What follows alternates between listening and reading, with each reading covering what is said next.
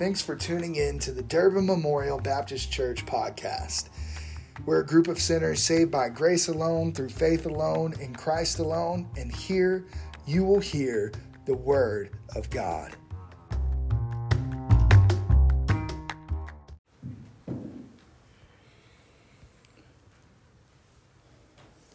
Grace to you and peace from God the Father and the Lord Jesus Christ. It is a privilege to share the Word of God with the saints of Durban Memorial Baptist Church.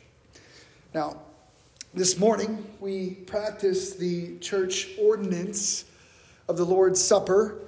I want to do something in just a moment that is different, and we'll talk about it as we go on throughout the service. But I'm going to ask the guys that I spoke to a moment ago, if you would come forward, and everyone else, bear with us for a moment.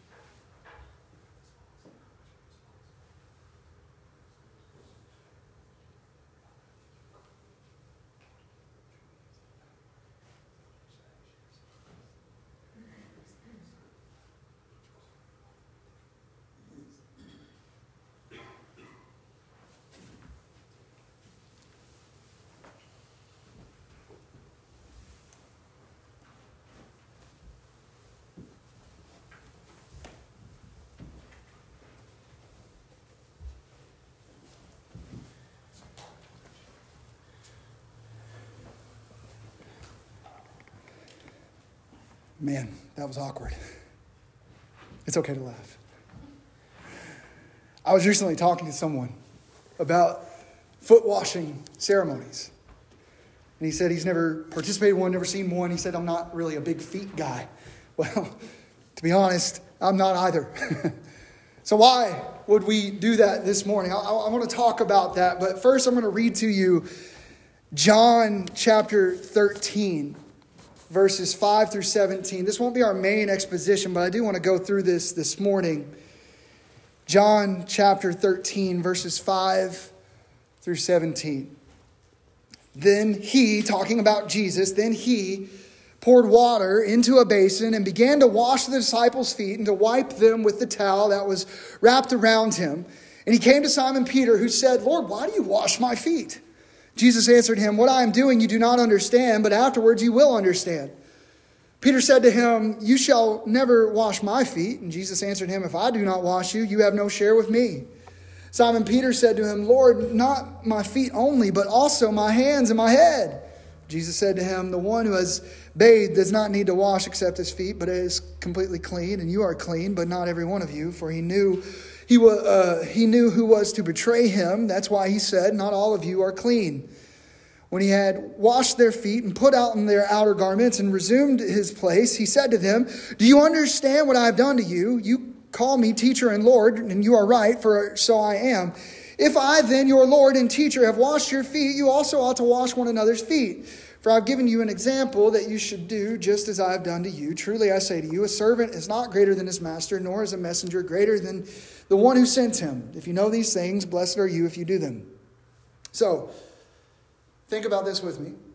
In this section of Scripture, John 13, the one to whom, through whom, and for whom all of creation was made, humbles himself before his followers and washes their feet. Now, the passage deserves a longer exposition or explanation than I'm going to give it this morning. We'll hopefully come to that at some point in the future, but I want us all to know the significance that Christ the King, Jesus Christ, is stooping to wash the feet of his disciples. Because of the sandals that they wore and the dusty conditions of the region that they were in, washing of the feet was a necessary and regular part of everyday life when you come into a home. But foot washing was reserved for the lowliest of menial servants. Even peers, people on the same social level as one another, didn't wash one another's feet except in very rare cases where they wanted to emphasize a great love or admiration. So in this section of Scripture in John 13, Jesus' actions are symbolic of a spiritual washing, of a spiritual cleansing, and thus leading to a greater truth about spirit than simply washing. But it's a model of Christian humility as well. It's not only pointing to a greater truth of how Jesus washes us white as snow, but it is a model of Christian humility. In the washing of feet, Jesus is showcasing a selfless service ultimately expressed on the cross. Now, throughout history, churches, many church groups, have practiced foot washing as a regular ordinance. Some of y'all may have gone to churches that regularly practice foot washing. Now, I wouldn't go so far as to say it is inherently wrong to do it. I do not believe that it is a regular ordinance of the church. We've gone through our beliefs recently in our new members class. We said there are two ordinances, baptism and the Lord's Supper. So why do I say this in light of the text that we just read? Well, for a few reasons. First of all, foot washing is never instructed in any of the epistles. It's not given in the church manuals, so to speak, to the letters of the epistles written to the churches. The letters of the apostles written to the churches, Nor is it depicted as an ordinance in the early church gathering literature that we have from historical documents. But further, while humility is highlighted in the act of foot washing, it doesn't have the same understanding in our culture today. When we do it today, our culture doesn't understand the real depth of what foot washing is. We don't have the same practical need. We go home and we put on slides specifically for our house, right?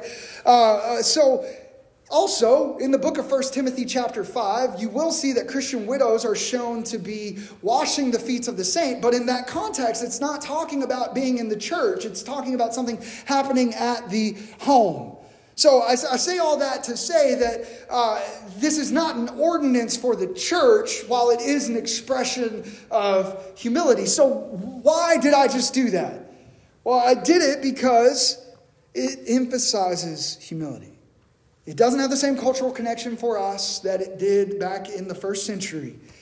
But the stillness in this room shows how odd it is for a pastor to get down on the ground and touch the toes of another man. But much less, think of the King of Kings, Christ the King, humbling himself to do that. Jesus Christ came not to be served, but to serve. To give his life as a ransom for many, to bear the sufferings and the humiliation of the cross, to reconcile an unholy, sin-filled creature to a holy, sinless God. And that Christ, who has saved us, has called us to serve others, to humble ourselves, to be willing to wash the feet of those who have even less social status than we may have. Now, this does not mean that we have to literally wash the feet of others. And indeed, for you, it's probably not that way to serve others. But it does mean that we are to use whatever gifts that God has given us to serve others as faithful stewards of God's grace in its various forms.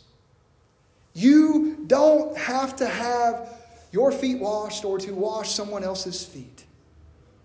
The point is that if you know Christ as Lord, you have received the ultimate pinnacle act of service, and you've been called to extend service to others, even at the cost of your pride.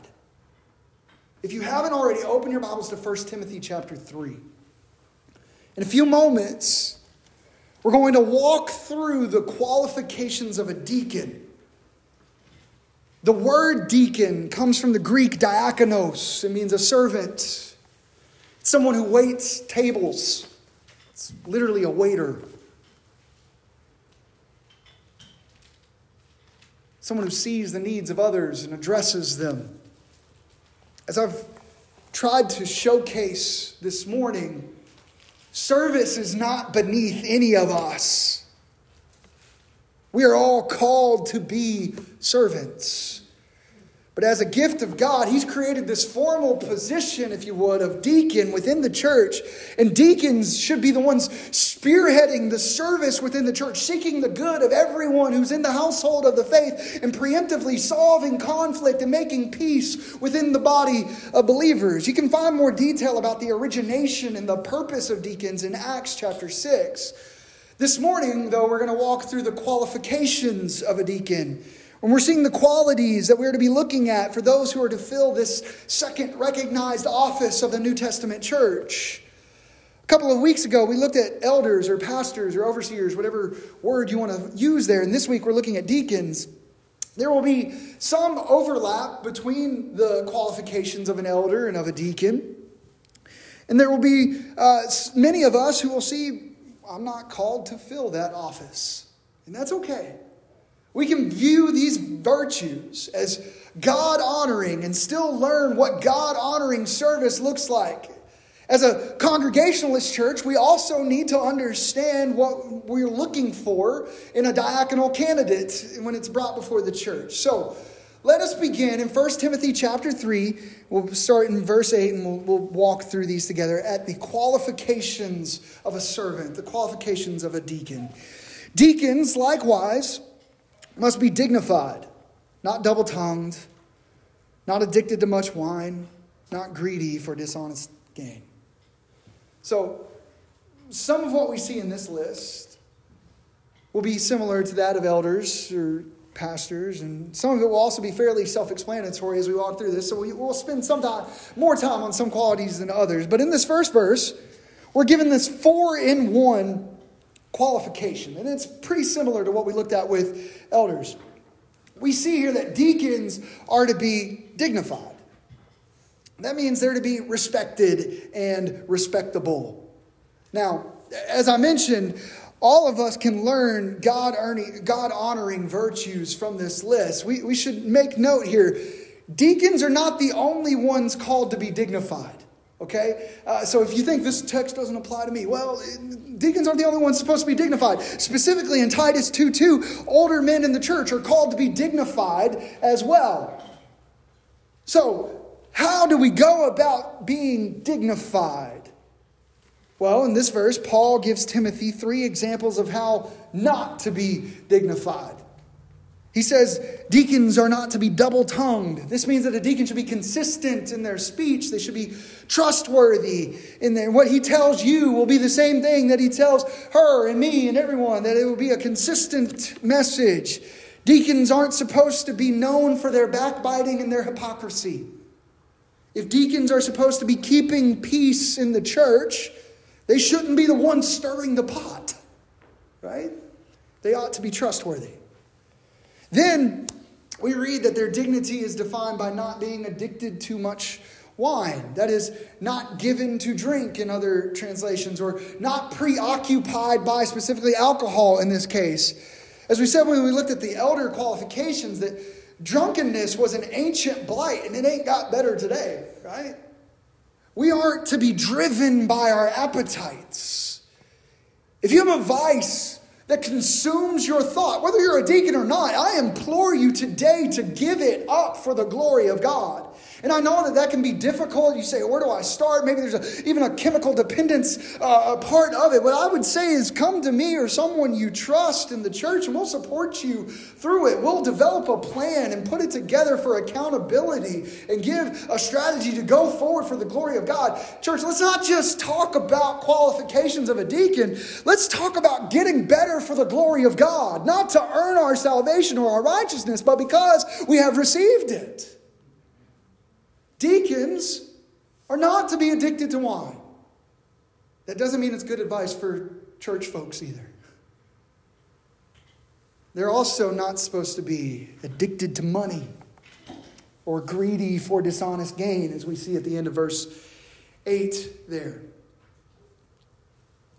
That one kind of sits on its own. It's easy to understand. What we should note here is that when you are consumed by either vice, or you are proving yourself unworthy of respectability.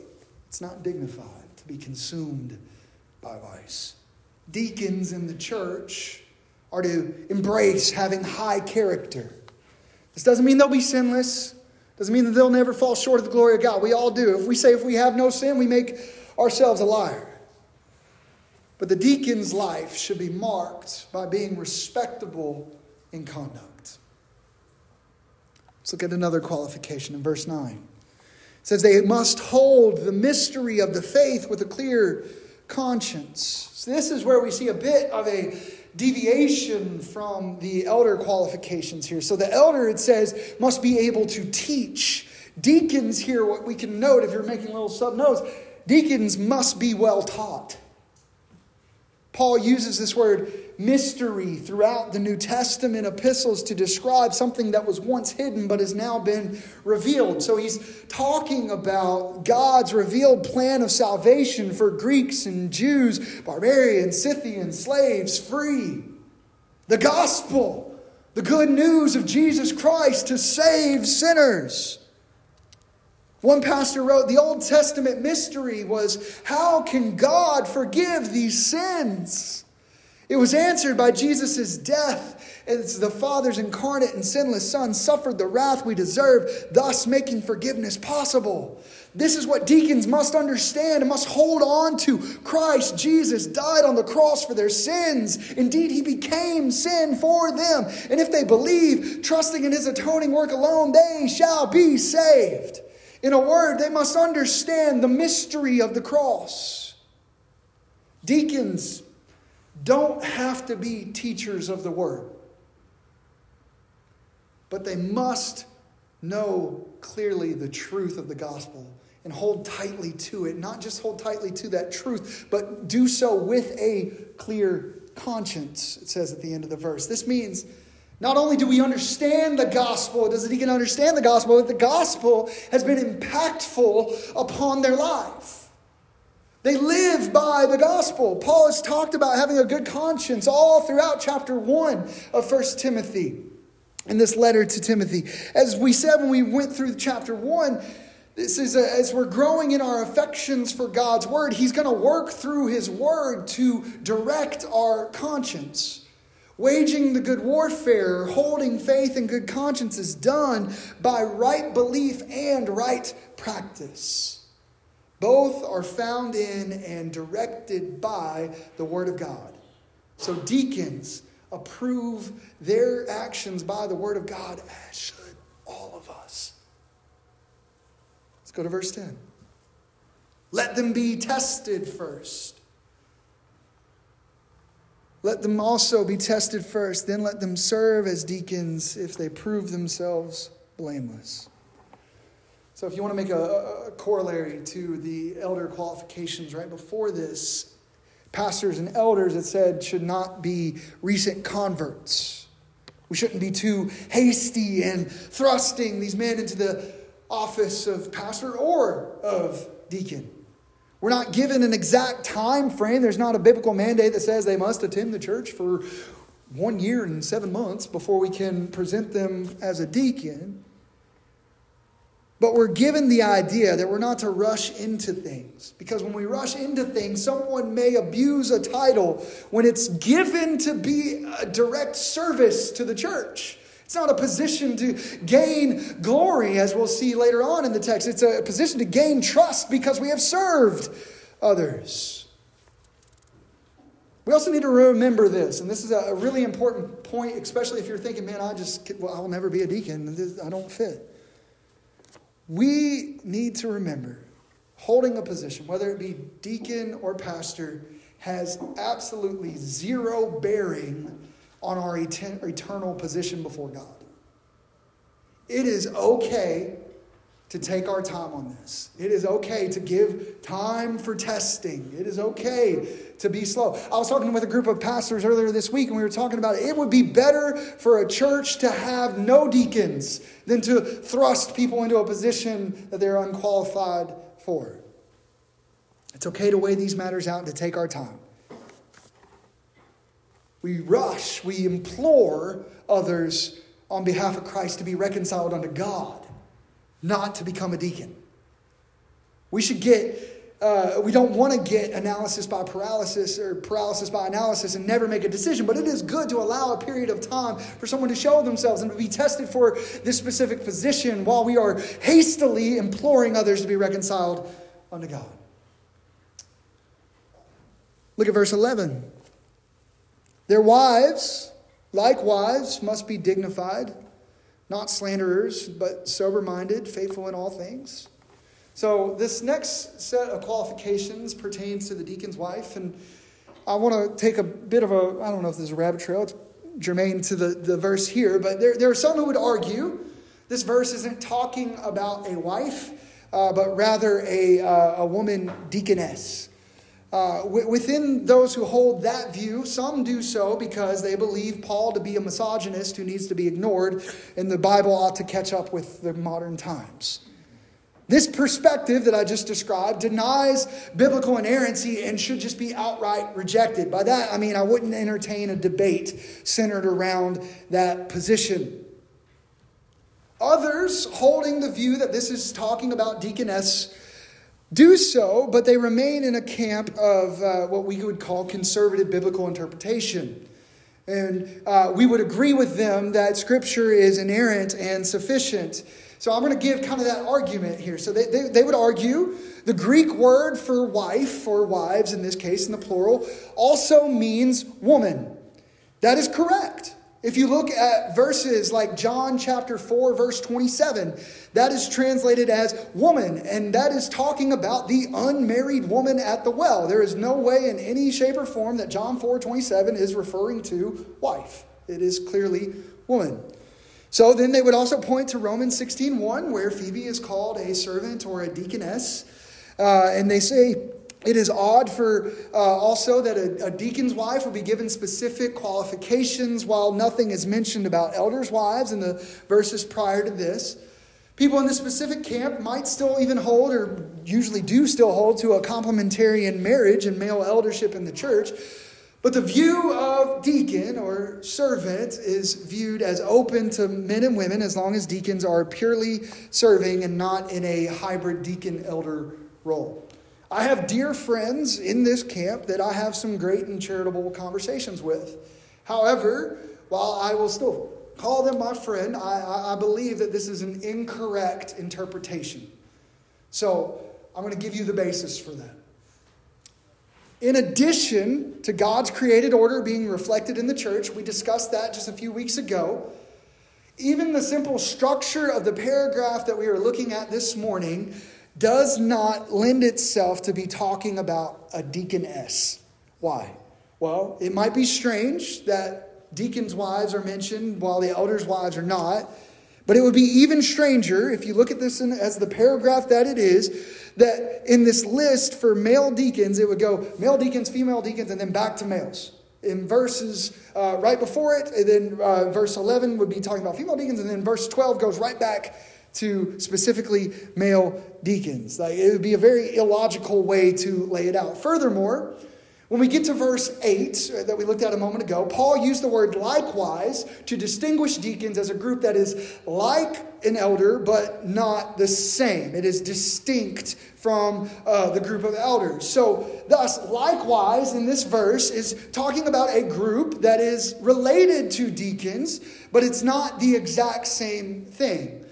Lastly, in the very next verse, in verse 3:12, that we'll get to in just a moment, the word is unarguably translated as wife. The same word. It is in context, definitely talking about wife with no variation. So after considering all of the context around this, and as well as the created order reflected in the church, it is my belief that the position of the church goes along with, as we have discussed in many meetings, to elect male deacons. So here in verse 12, Paul is telling Timothy that a deacon's wife, verse 11, that was my fault, brother. In verse 11, Paul is telling Timothy that a deacon's wife ought to be dignified and respectable just like the husband. As one flesh, they should be walking together, working together. The husband and wife reflect on one another. The wife of a deacon must be worthy of respect. That is the dignified. That goes right along with the same pattern as verse 8. They are also sober-minded, not addicted to much wine, and faithful in all things. The wife of a deacon is worthy of respect, refraining from gossip, remaining clear-minded, and dependable. Let's go to verse 12. Let the deacons each be the husband of one wife. That's the same word that I was talking about a moment ago. Managing their children and their household well. So this qualification goes hand in hand with the elders' qualifications that we looked at a few weeks ago. The deacon, like an elder, must be faithful to his wife in a monogamous relationship. To write it out as, well, one woman man prohibits promiscuity and homosexuality. A deacon must have a clear and consistent pattern of honor and love and devotion to his wife and his wife alone. The deacon likewise manages his household well. That means that these things are a reflection upon the deacon. This doesn't mean that everything is always perfect or that even all of the children within the house will become necessarily believing Christians. Rather, a faithful deacon will be one who leads his home well, disciplines his children within good reason without being overbearing, and that is attention to detail and discipline will be reflected in some degree in his children's behavior. Something that we majorly overlook in the church as a whole, for everyone, whether it be pastor, deacon, family of any sort, the home is the forefront of ministry. It's the first place where ministry begins. We talked this morning about our missional relationships all over the country, or all over the world. We have 2 missionaries in Brazil that we directly support, one in a Middle Eastern country. We're a part of the cooperative program. Missions are great. We're going to go to Elkhorn City most likely this summer. Those are all great. But before we get caught up in going on missions, we need to keep our house in order. We need to minister to our families and share the grace and truth of God unashamedly in our own households. I said that on day 1, I believe, when I came to Durban 3.5 years ago, whatever it was. I said, my first front of ministry has to be my own home. And that's how the biblical mandates or qualifications of elder lay out. And that's how we should all be as well. Let's look at verse 13. For those who serve as deacons gain in a good standing for themselves and also great confidence in the faith that is in Christ Jesus. Here, Paul is emphasizing that those who faithfully fulfill their role as deacon not only earn a commendable reputation within the church community, but cultivate a deepened confidence in their faith in Christ. Through their steadfast service, their commitment to righteousness, deacons exemplify the virtues that are essential for effective ministry and spiritual leadership, embodying a profound expression of faith that inspires others to follow suit. They lead well through service in the church.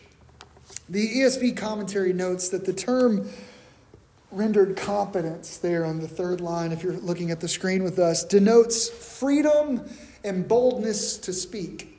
It's like Stephen and his heroic martyrdom in Acts 6 and 7, 1 through 53. Deacons may find that their service affords them opportunities to bear witness. Such faithful service leads to a greater standing and confidence to speak about Christ and his gospel, for greater service reflects an increasing faith in Christ Jesus. So let's bring all this together as we wrap up this morning. Deacons are servants, called to lead and serving in the church. They are to be proactively seeking peace and unity in the church. They should be respected and respectable, holding tight to the gospel in both belief and practice, tested and strong and supported by respectable wives, children, and managed households. As we've seen in verse 13, it is good to have good deacons. All of us should be aware of these qualifications that God has laid out for deacons in his church. Deacons live up to the calling that God has placed on your life. Be proactive, deacons of Durban Memorial Baptist Church, in serving, in keeping peace in the church. We love, we trust, we respect you. Keep going for the glory of God. It is good to glorify God through faithful service to his church. But it's likely for a lot of us listening this morning that many of us won't become deacons. That may not be the role that God has designed you to have in his kingdom. That's okay. That is okay. Whether you are formally called to be a deacon or not, you have been called to serve. We ought not to let a title or a position decide how we practice our faith. We all ought to desire to serve others well for the glory of God. Church, why are we here this morning? Why did we get up and drive all the way to our little corner of Clay's Ferry this morning? Did we do it because all of us are supposed to be pastors? Did we do it so that all of us can be called deacons and feel better about ourselves because we've been given some title? I sure hope not. I hope that we are here this morning to honor, to praise, and to grow in our knowledge of our Lord and Savior who stepped out of heaven to serve us. Jesus doesn't just wash our feet, but by grace through faith on the cross, he has washed us of our sins and reconciled us to a holy God. We have been enabled to serve God and to truly serve others because Christ first served us. Church, may we cherish the honor to serve one another and do good to everyone, especially those in the household of the faith. May we live each moment in reflection of the grace we have received, seeking to share that grace with others. That doesn't mean we have to wash other people's feet. But it does mean stewarding the gifts God has given us by compassionately serving others at their point of need. Core value number 4. Not only to meet their physical needs, but to tell them of their spiritual needs and how Christ is the only answer. The heart of the gospel message is that salvation comes through grace received by faith in Jesus Christ, accompanied by genuine repentance from sin. God, in his infinite love and mercy, sent his Son, Jesus Christ, into the world to redeem all those who believe in him from the power and consequence of sin. Jesus lived that sinless life, that perfect diaconal life that we could never accomplish on our own. He lived that perfect life and died on the cross as the perfect sacrifice for our sins and rose on the third day, conquering sin and death. Through his sacrifice, we are offered forgiveness, reconciliation with God, and eternal life. What more could we ask for? This gift of salvation can't be earned through our own good efforts, not even by touching another man's toes. It's freely given by God's grace and God's grace alone, made known to us by Jesus Christ on the cross. All that's required to us is believe in Jesus and you shall be saved. He is Savior. He is Lord. We acknowledge, we hear that call of the Holy Spirit to see that we need to be forgiven and He is the only forgiver. We surrender our lives to His Lordship because Jesus Christ is Lord. Turn away from your sins. Desire to live obediently to God's word because His word is better. As we trust in Jesus and turn from our sinful ways, we're born again by the grace of God, adopted into God's family, powered by the Holy Spirit to live a life that honors Jesus Christ, that honors God. This is the essence of the gospel. If you didn't hear anything else this morning, hear this. Salvation from our sins comes by grace through faith in Jesus Christ. We repent of our sins and turn to Jesus Christ, which leads us by His Holy Spirit to a transformed life and an eternal relationship with Christ. In this, we're enabled to serve. Will you join me in serving today, deacon or not? Let's pray. Heavenly Father, I thank you for this opportunity to view your word. I pray that it has been addressed properly, explained correctly, and received with grace and truth. Lord, I pray that we would honor you in all that we do, that we would seek to serve you well and to serve others as a fruits of the grace we have received from you. Lord, I thank you for Jesus Christ, who lived and died and rose again to pay the cost of our sins. I pray everyone in here today knows that message to be true, that we would seek to live that out and share it with others, that we would hear the Holy Spirit calling us home even today. In Jesus' name we pray. Amen. If you're willing and able, would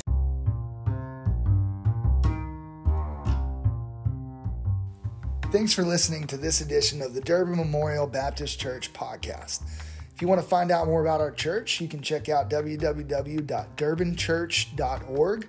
You can find us on Facebook, Twitter, and Instagram, or you can give us a call or text to 859-813-0369. Also, you can shoot us an email at brad@durbinchurch.org. Have a wonderful day and God bless.